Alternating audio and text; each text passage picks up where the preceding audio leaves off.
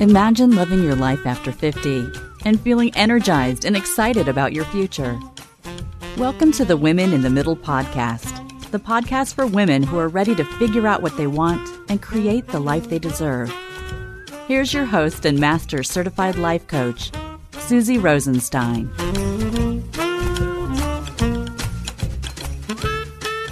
Hey there. In today's episode, I'm going to introduce you to a woman in the middle who reimagined her life after adversity and grief when her husband died just before her 50th birthday. Let's go. Welcome back to the podcast Women in the Middle with over 1 million downloads and counting. I'm your host, Susie Rosenstein, your master certified coach and midlife mentor, and I'm so glad to be here with you again. But just quick, before we dive into this episode and you meet my amazing guest, I wanted to make sure that you heard about the exciting new thing, the news. And it is big news. I'll soon be launching a second podcast, essentially a sister podcast to the Women in the Middle show that you're listening to now. The name of the sister podcast is The Real Women in the Middle. It's basically two cool parts of my business. They're getting married and they're having a baby. Yes, at our ripe old age. So if you're a midlife woman 50 plus, who's an entrepreneur or business owner, this new podcast is especially for you. And like I said, it's called The Real Women in the Middle.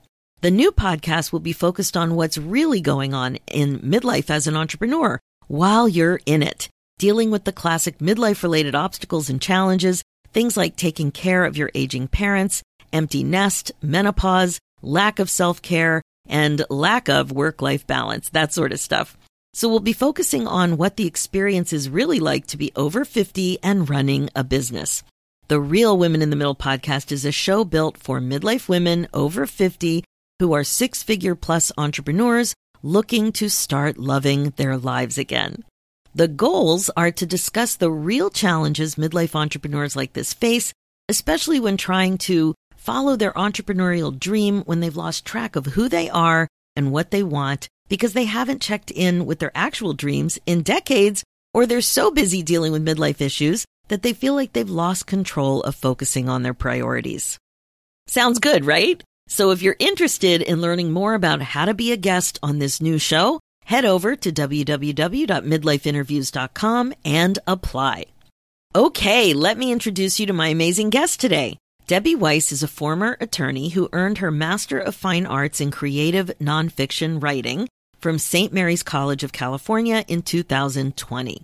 A native of the California Bay Area, she turned to writing after George, her husband and partner of more than 3 decades, died of cancer in April 2013, and she found herself single and living alone for the first time in her life. Her essays have been published in the New York Times Modern Love column, HuffPost, and Women's Day, among other publications. Her award-winning blog, The Hungover Widow, dispenses empathy and advice on grief and dating after loss. And her first book, Available as Is, A Midlife Widow's Search for Love, was released in September 2022. Kirkus Reviews describes the book as a deeply personal story, but one that Weiss shares with a beguiling openness and wit, a sharply written, heartfelt dating account that proves both enriching and amusing. You know, I have to say that during the interview, I was taken back to my 20s and early 30s when I was dating. And for sure, things were hard then, but things have changed and it's not easy. Dating as a midlife woman can be quite challenging, let alone when you've recently been widowed. So without further delay, I know you're going to love this interview, so please enjoy. Hi, Debbie. Thanks so much for joining me today on the Women in the Middle podcast. Hi, Susie. Thank you for having me. Oh, I am so happy to have you. I love talking to women who have worked hard to create a new life in any situation. And for you, dealing with loss, it certainly adds another wrinkle. That's for sure. But in the end, your story is really about reimagining your life during adversity and grief and how you found the courage and passion to do so. So I'm sure there's a story here, and that's what we're going to dive into. So just tell us a little bit about yourself and what was going on in your 40s, and then we'll just take it from there. Okay. Well, let's see. I'm a former attorney, and I live in a suburb of Northern California. And I quit practicing law when I was 40 and basically spent my life hanging out with my husband. I married my high school sweetheart. Oh, And we were together for 32 years. And after I retired from law, I always thought I'd go back, but I didn't. I gardened and I exercised, and my husband was very high energy, but he died 4 months before my 50th birthday. And then everything just kind of changed. And did you know that he was ill? I did. It was very difficult. He was diagnosed 4 years before he passed on April 10th, 2013. He was diagnosed 4 years before that with metastasized male breast cancer. He was a workaholic. He was actually the tech lead on a product called Quicken for Windows, which was a financial planning software thing. And he didn't get checked out until after the product shipped, at which point he discovered it was pretty far along. So we had about 3.5 good years. And then, the last maybe 8 months were bad, but he lived with it very, very courageously. Wow. That is difficult. I'm so sorry. It was hard. Yeah. It's no sugarcoating how hard it must have been. So, when, turning 50, there's a lot going on with turning 50 anyway. And this is just a giant amount of other stuff. So how did you notice that turning 50 was related to how you were moving through everything that was now on your plate? Well, I certainly wasn't very happy about that because my husband had passed 4 months before and I was still really out of it. I was doing a lot of paperwork. By then I'd had most of it done. I was looking kind of at my life and saying, well, what now? But I was still pretty much in shock. So when I turned 50, I was still pretty much in shock. It probably wasn't until maybe a year after the loss that I could start trying to think about what I wanted to do. And how were you able to first actually start thinking a little bit about that? Like what about the grief or the timing of it, or maybe something you experienced helped open you up just a little bit to start to even connect with that? Well, my husband and I had been very isolated. We were both antisocial. We're both introverts. Again, he was kind of an engineer's engineer. He was happiest working on a stereo system. I'm a bookworm. I was happy, reading a book. But what struck me is that I was very lonely.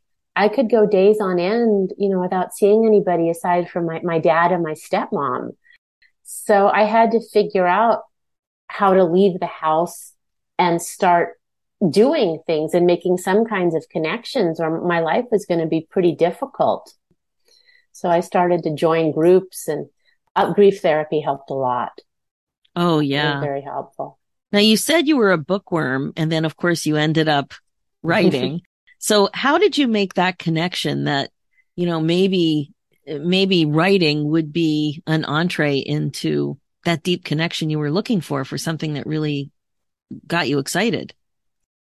Well, I was an English major in college, and then I went on to law school because I wanted something that was employable. So I didn't follow that passion. But after I retired, I was taking for a few years a weekly class at a local retiree center for writing, a creative writing class. The teacher was amazing. And when my husband got ill, I dropped out of that class. But 8 months or so after he passed, I enrolled again and started to go. And then from there were a few people in the class who reached out to me, and they had their own writing group. They were writing books. They were so welcoming, and they invited me to do that.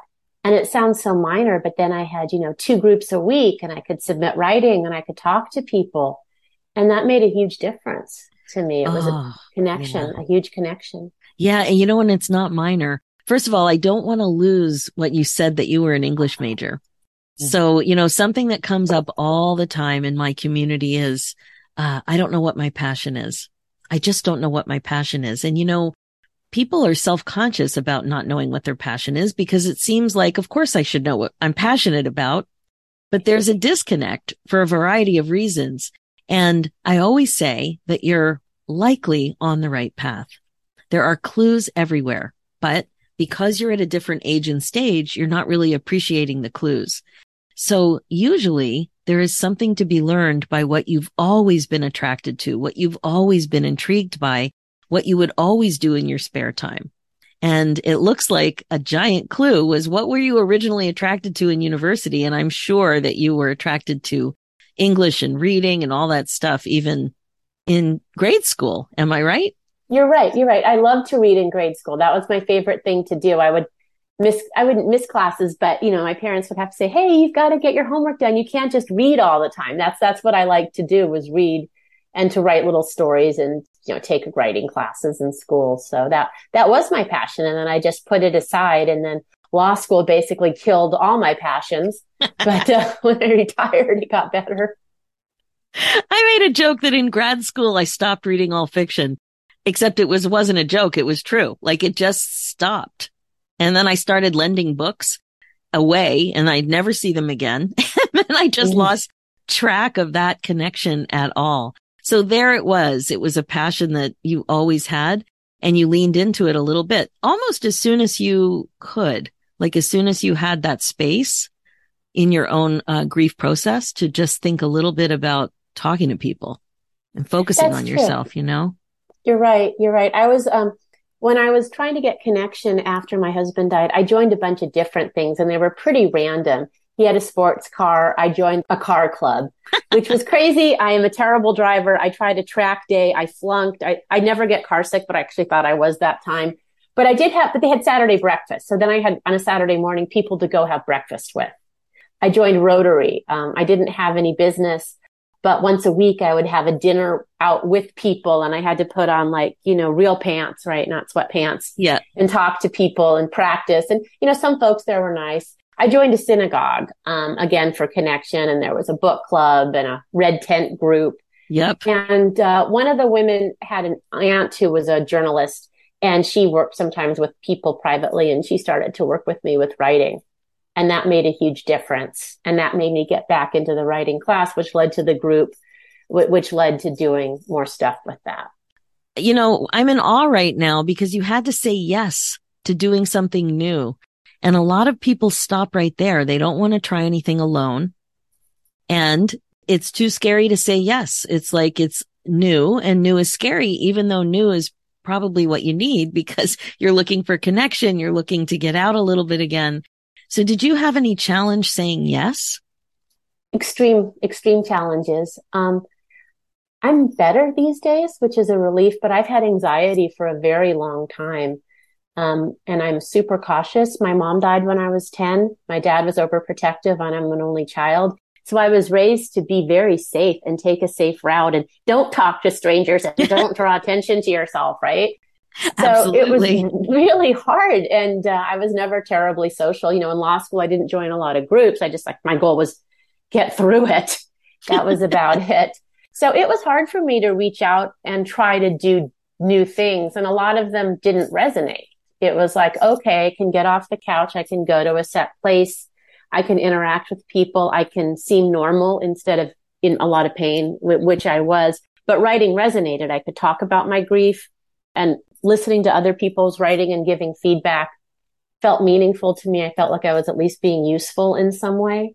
So that for me was neat because it wasn't just an exercise in moving forward. It was something I genuinely enjoyed.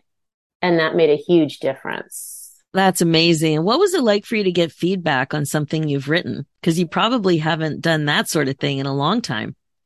It was fine because the writing class I took, retired folk who were very kind, and most of them weren't trying to write anything for publication. And then the group that I was with, again, we were all very kind to each other. We had fun. Occasionally we'd get a little frustrated with each other's writing, but we were all friends.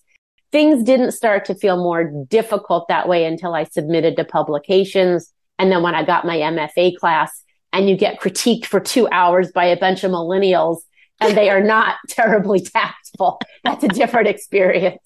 So what was it like to go back to school? Oh, that was a challenge. Again, I'm very cautious. So I basically dithered until the last minute. And they were like, please make up your mind. There's people on the waiting list. It's funny. I think of myself as a rational person, but since my husband died, I started to look for signs. And when I was trying to decide whether or not to do the MFA program, which was 2 years, only, about 45 minutes from my house at a beautiful campus, St. Mary's College of California, which is a gorgeous place. I actually did get a yes to the New York Times Modern Love column. And that to me was my sign that I should go forward.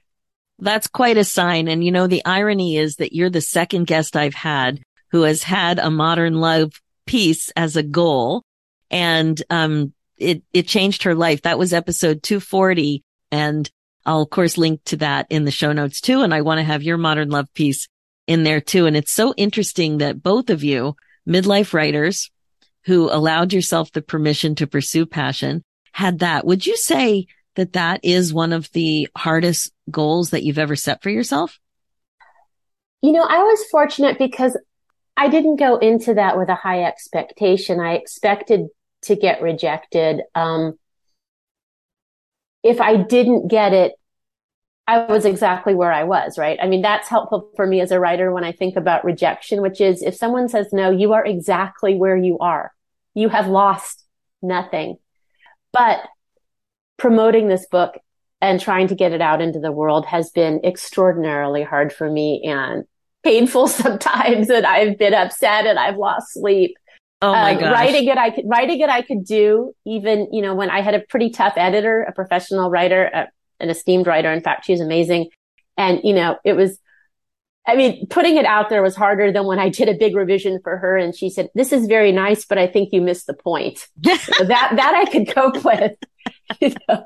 Debbie, I think you're taking this all in stride. I just want to back up just a little bit. Like, first of all, going back to school in midlife is not for the faint of heart. So tell me a little bit about what is an MFA, and tell me a little bit about why you were excited to do that in the first place. Well, an MFA is a Master of Fine Arts, and you could get it for dance and other things too, or visual arts. I got mine in writing. My school had 3 branches of writing: poetry, fiction, and creative nonfiction, which was me. I don't write fiction. Again, I'm an ex-lawyer. I have little imagination. Everything I write about happened. I don't have that good of an imagination. I wanted to go back to school because I had a lot of free time. And I also wanted to make my writing better. And I loved my undergrad years. I went to Mills College in Oakland, which is no more, but it was a small, very beautiful campus. And I thought it would be really good for me to do something immersive and difficult. And honestly, if it didn't work again, I was prepared to drop out. I wouldn't be any place worse. It wasn't like when I was in law school and I knew I had to move out of my dad's house and make a living. This was, this was supposed to be for fun and self-improvement. And I didn't think my writing was there. I mean, I grew up writing as a lawyer, and I'd had a few writing classes, but the kinds of things you think about are really different in an MFA, and the way you analyze books and writers. So I thought it would be cool. And I liked it. It was great. That's amazing. So yeah, it sounds like you're you're not put off by the discipline that it takes to accomplish a goal like that, or law school, because a lot of writers wouldn't choose that option. They would, work with professionals and editors and join these groups. And you did that too, but you went all in.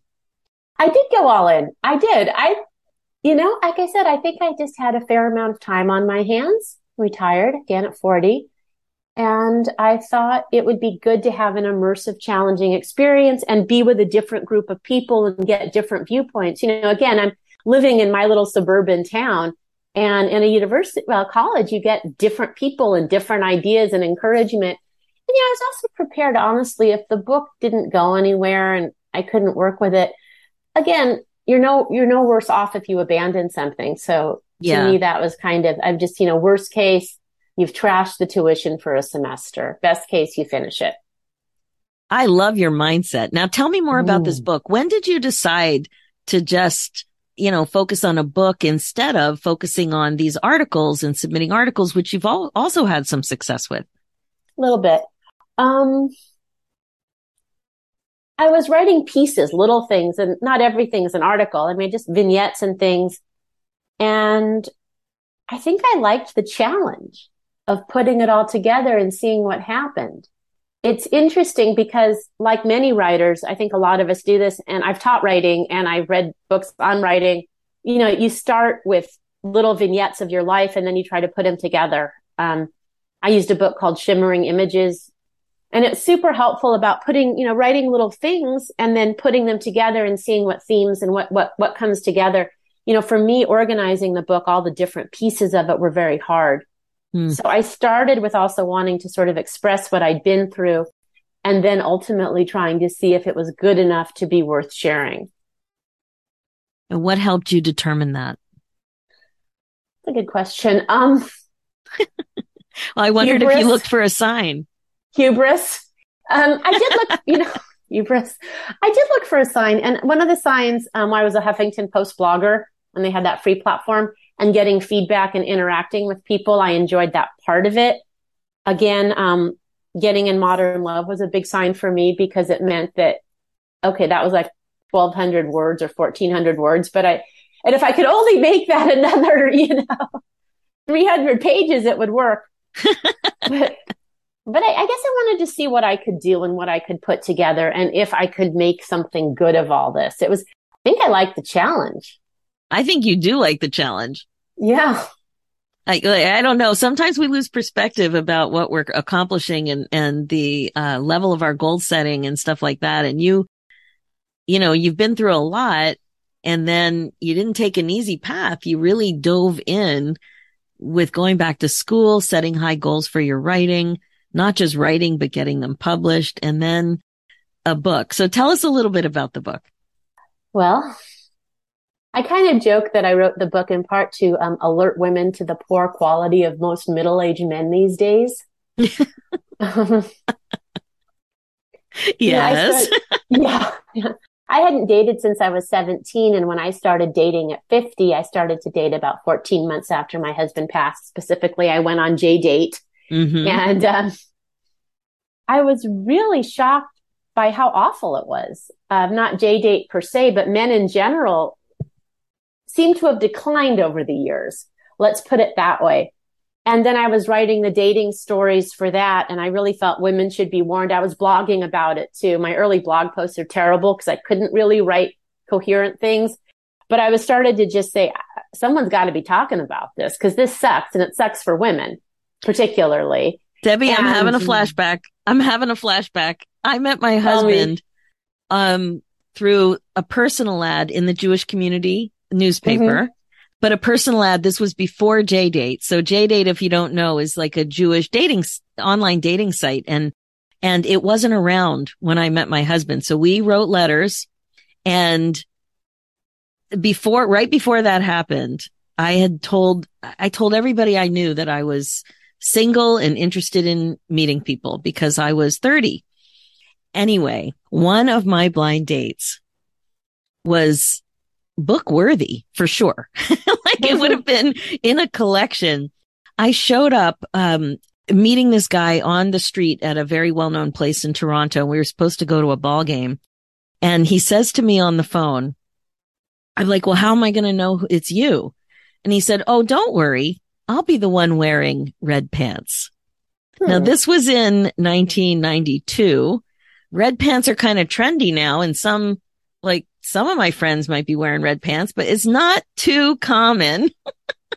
And he didn't skip a beat when he said that. And that was just the beginning. So there was nothing unsafe about him. It was just like, it just was not a good, it was nothing I was looking for. That's for sure. Got it. So funny. But yeah, things are different. And I've certainly had a lot of experience, not personally. I haven't made it to one high school reunion, but I've seen lots of pictures from my friends from like not just my high school, but all kinds of high schools. And women do seem to care more about their appearance. Yes, we do. We do care about our appearance. And I also think we tend to put ourselves down. I mean, all my girlfriends, oh, I've got to lose weight. And someone go, oh, if I'm going to go online, I have to do this and hate my thighs and all that.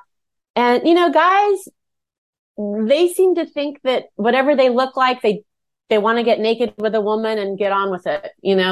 I mean, I don't understand it. It's not appealing.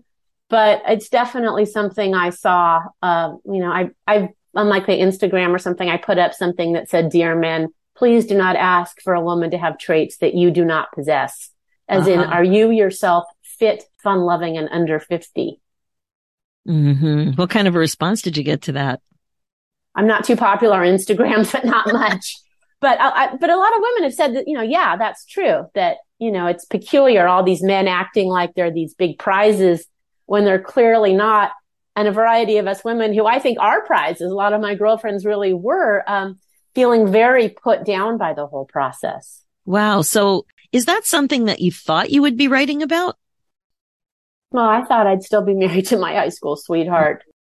But once I started to date, I felt like I felt obligated to write about it because I wasn't alone in that.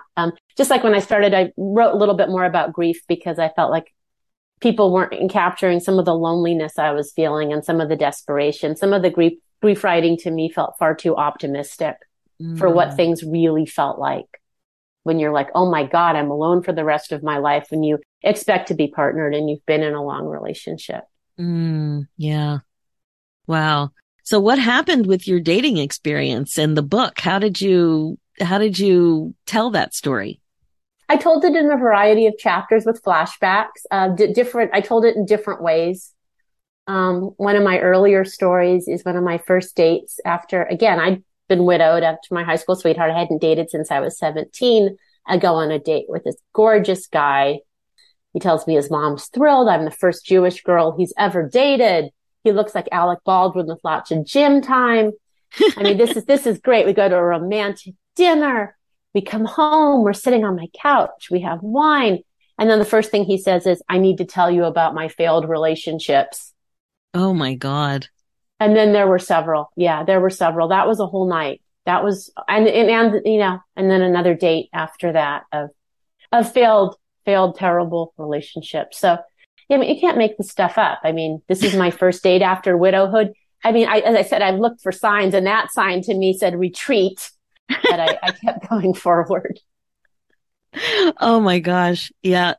What's your favorite part of the book? Oh, my favorite part is actually the chapter where I write about the summer where my mom died. Tell me why. Because I'm kind of a humorous writer. I mean, that's what I do. And I see humor in the absurdity in a lot of situations. The book, despite being about grief, is funny. And that's where I think it distinguishes it from some other books that way. But going back to that place of being 10 years old and having my mom die and what it was like trying to make a new life with my dad, really brought me back to a difficult place, but also made me really appreciate him. He's 92 now. Wow. So that was really meaningful to me to go back. And that part isn't as funny in remembering what it's like to be a child in that situation. To me, that's the most moving part of the book, at least to me. Yeah, I'm getting a little verklempt here myself. Yeah, I tried to read a piece of that. I've done a couple videos because again, I'm trying to build social media where I read pieces of the book, and I read a little bit of that first chapter and I was like crying at the end. I'm like, okay, I don't want to put this video up. Oh no, that's very emotional. And of course I lost parents as a child, so I totally, am very quiet as you're telling your story. That's beautiful that you gave yourself the opportunity to explore that and revisit it and share the story. That's great. So where can you get the book? What's it called? Where can you find it? The book is called Available As Is, A Midlife Widow's Search for Love. Love it. But it's also very much about finding yourself and creating a life for yourself at middle age. That's more the conclusion of the book than it is about men. You can easily order the book on Amazon. I have a website where you can find it, and I have an author page on Facebook. I'm pretty easy to find. My website is thehungoverwidow.com. Now you have to say, why did you include that title? The Hungover Widow. Love it. But I have a link on my website to go to indie bookstores, and it has traditional distribution through an indie publisher. So you can go to your local bookstore and order it to support that bookstore. I know that's really important to people. The Hungover. Okay, yeah. Um, I picked that for my blog because, well, when my husband died, I was drinking a lot of Manhattans. It was not pretty. I mean, his death in some ways was, well, it was very difficult for me and I was alone. So I was drinking the Manhattans and occasionally throwing the glasses at the fireplace. I have, some Eastern European heritage there. But I also felt that a lot of the stuff about widowhood felt very aspirational at a time when you don't feel aspirational. And I look online, there were fit widows, there were singing widows, there were recovering widows, there were widows running triathlons. And I felt way too messed up to do any of that. So, I got healthier habits later. I don't drink like that anymore. But at the time, I wanted to put something with widow that felt really honest. I love your approach, Debbie. Like it is so honest. You're just coming across as, really authentic. And that I can't even imagine going through what you've been through. I've been through a bunch of other crap, but your crap is not something that I've dealt with from your perspective. And yeah, you're really honest about it and with a sense of humor when appropriate and maybe sometimes when not, which is also fun. True. Yeah. It's pretty, yeah. You have to read the book. It has its moments that are maybe a little inappropriate. All the better. Okay. So, with your final message to women, midlife women, what do you think the most important thing is to think about at this age and stage? Well, for me, and I don't think this only applies to widowhood. Again, I'm a very cautious, risk-averse person. And for me, making change is taking little teeny steps forward. So my message is that you start with teeny steps and you can advance and make big changes. I started writing with one person again, but then I took classes and then I got a support group and then I had friends and then I got another degree and then there was a book, but it all happened slowly, little steps. I didn't like my old house that much. I made some changes here. I made changes there. Again, very cautious. But last year I did move from my house of 27 years and I did move in with a new partner and changes did happen that were big, but they start from just tiny steps. And that's what I want to tell people who feel stuck is just a little step forward and reward yourself. I love that. And that's why what I mentioned earlier about being on the right path, there are clues to help guide you, but it's impossible to expect to know and have it all wrapped up in a bow, all of the steps and the whole plan and exactly what's going to happen because it's impossible to know. The only thing you can do is take that first step, is say yes to that first invitation to put on real pants, to say yes to, be open enough to start meeting some new people and to submit that first draft for some critique, to even apply to school. I mean, those were all really, they ended up with giant results.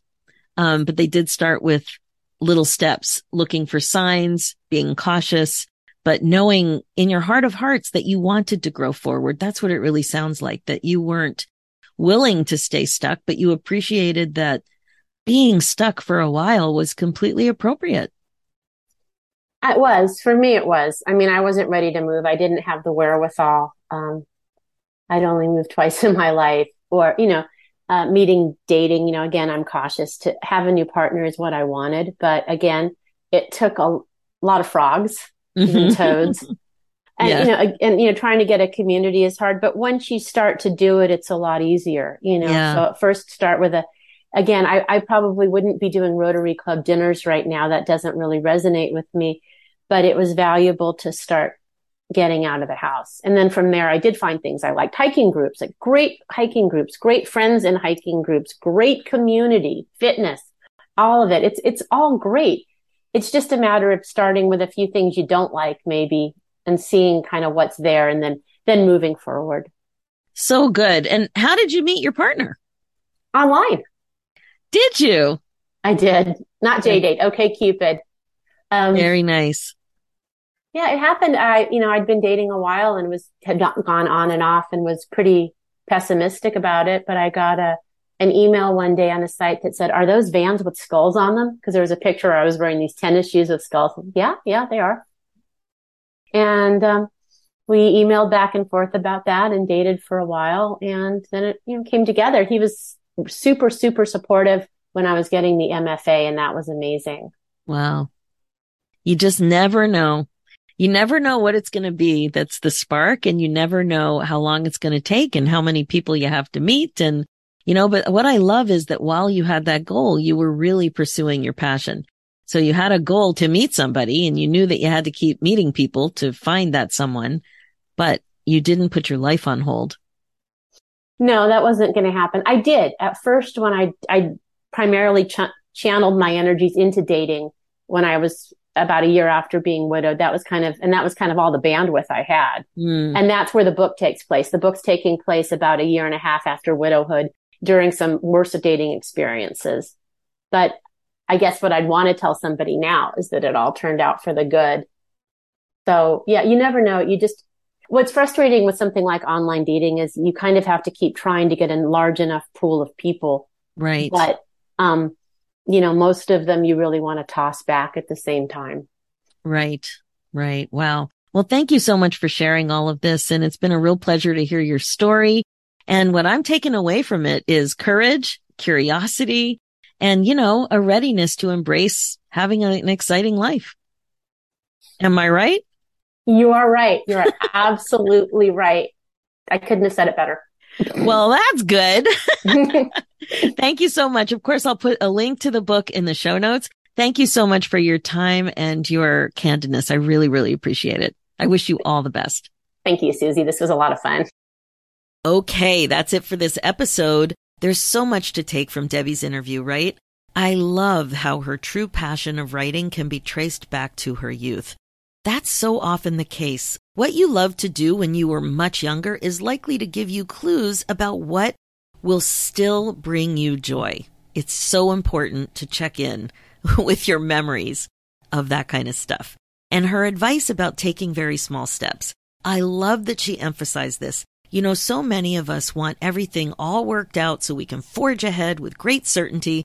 And that is just not the case. It's not realistic. Not only is it impossible, but there's also the overwhelm that can keep you stuck and resistant to even starting. It's so cool to think about how advantageous it can be to take tiny steps. You don't have to think about this approach as being a problem or not the optimal way to grow forward. What a relief that can be. You can consider that it's the best way to proceed. Notice how much more confident you probably feel with that kind of thinking. So, as you know, this podcast is really all about coaching you to be more intentional and to incorporate mindfulness into your life as a regular practice. It's really the key ingredient to regret-proofing your life.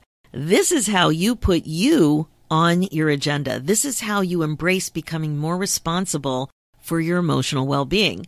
This is how you get clarity again for what you actually want so you don't have regrets. And as you know, my focus as your midlife coach is to help you get unstuck, clear, and excited about your life again. Like I said, the path forward is to learn to think on purpose and take one tiny but thoughtful step at a time. So you got to ask yourself, are you ready to do this? Because if you are, I'm all in to help you do it. Seriously, if you're ready to change your life and learn the skills to unstick yourself with some masterful coaching, a top-notch curriculum, an infusion of creativity, and a warm, fun, and awesome community of like-minded women, let's talk about it. I would love to be able to help you get unstuck and be happier and more fulfilled than ever before. So email me your questions. And of course, go ahead and book your momentum call at www.womeninthemiddleacademy.com. For show notes and links, head over to www.susierosenstein.com and click the podcast tab and look for episode 286. And if you're interested in applying to be a guest on my new upcoming podcast, The Real Women in the Middle, head over to www.midlifeinterviews.com and apply. So thanks so much for listening. It's time for you to put yourself first, one thought at a time. I'm Susie Rosenstein, and I'll talk to you next week.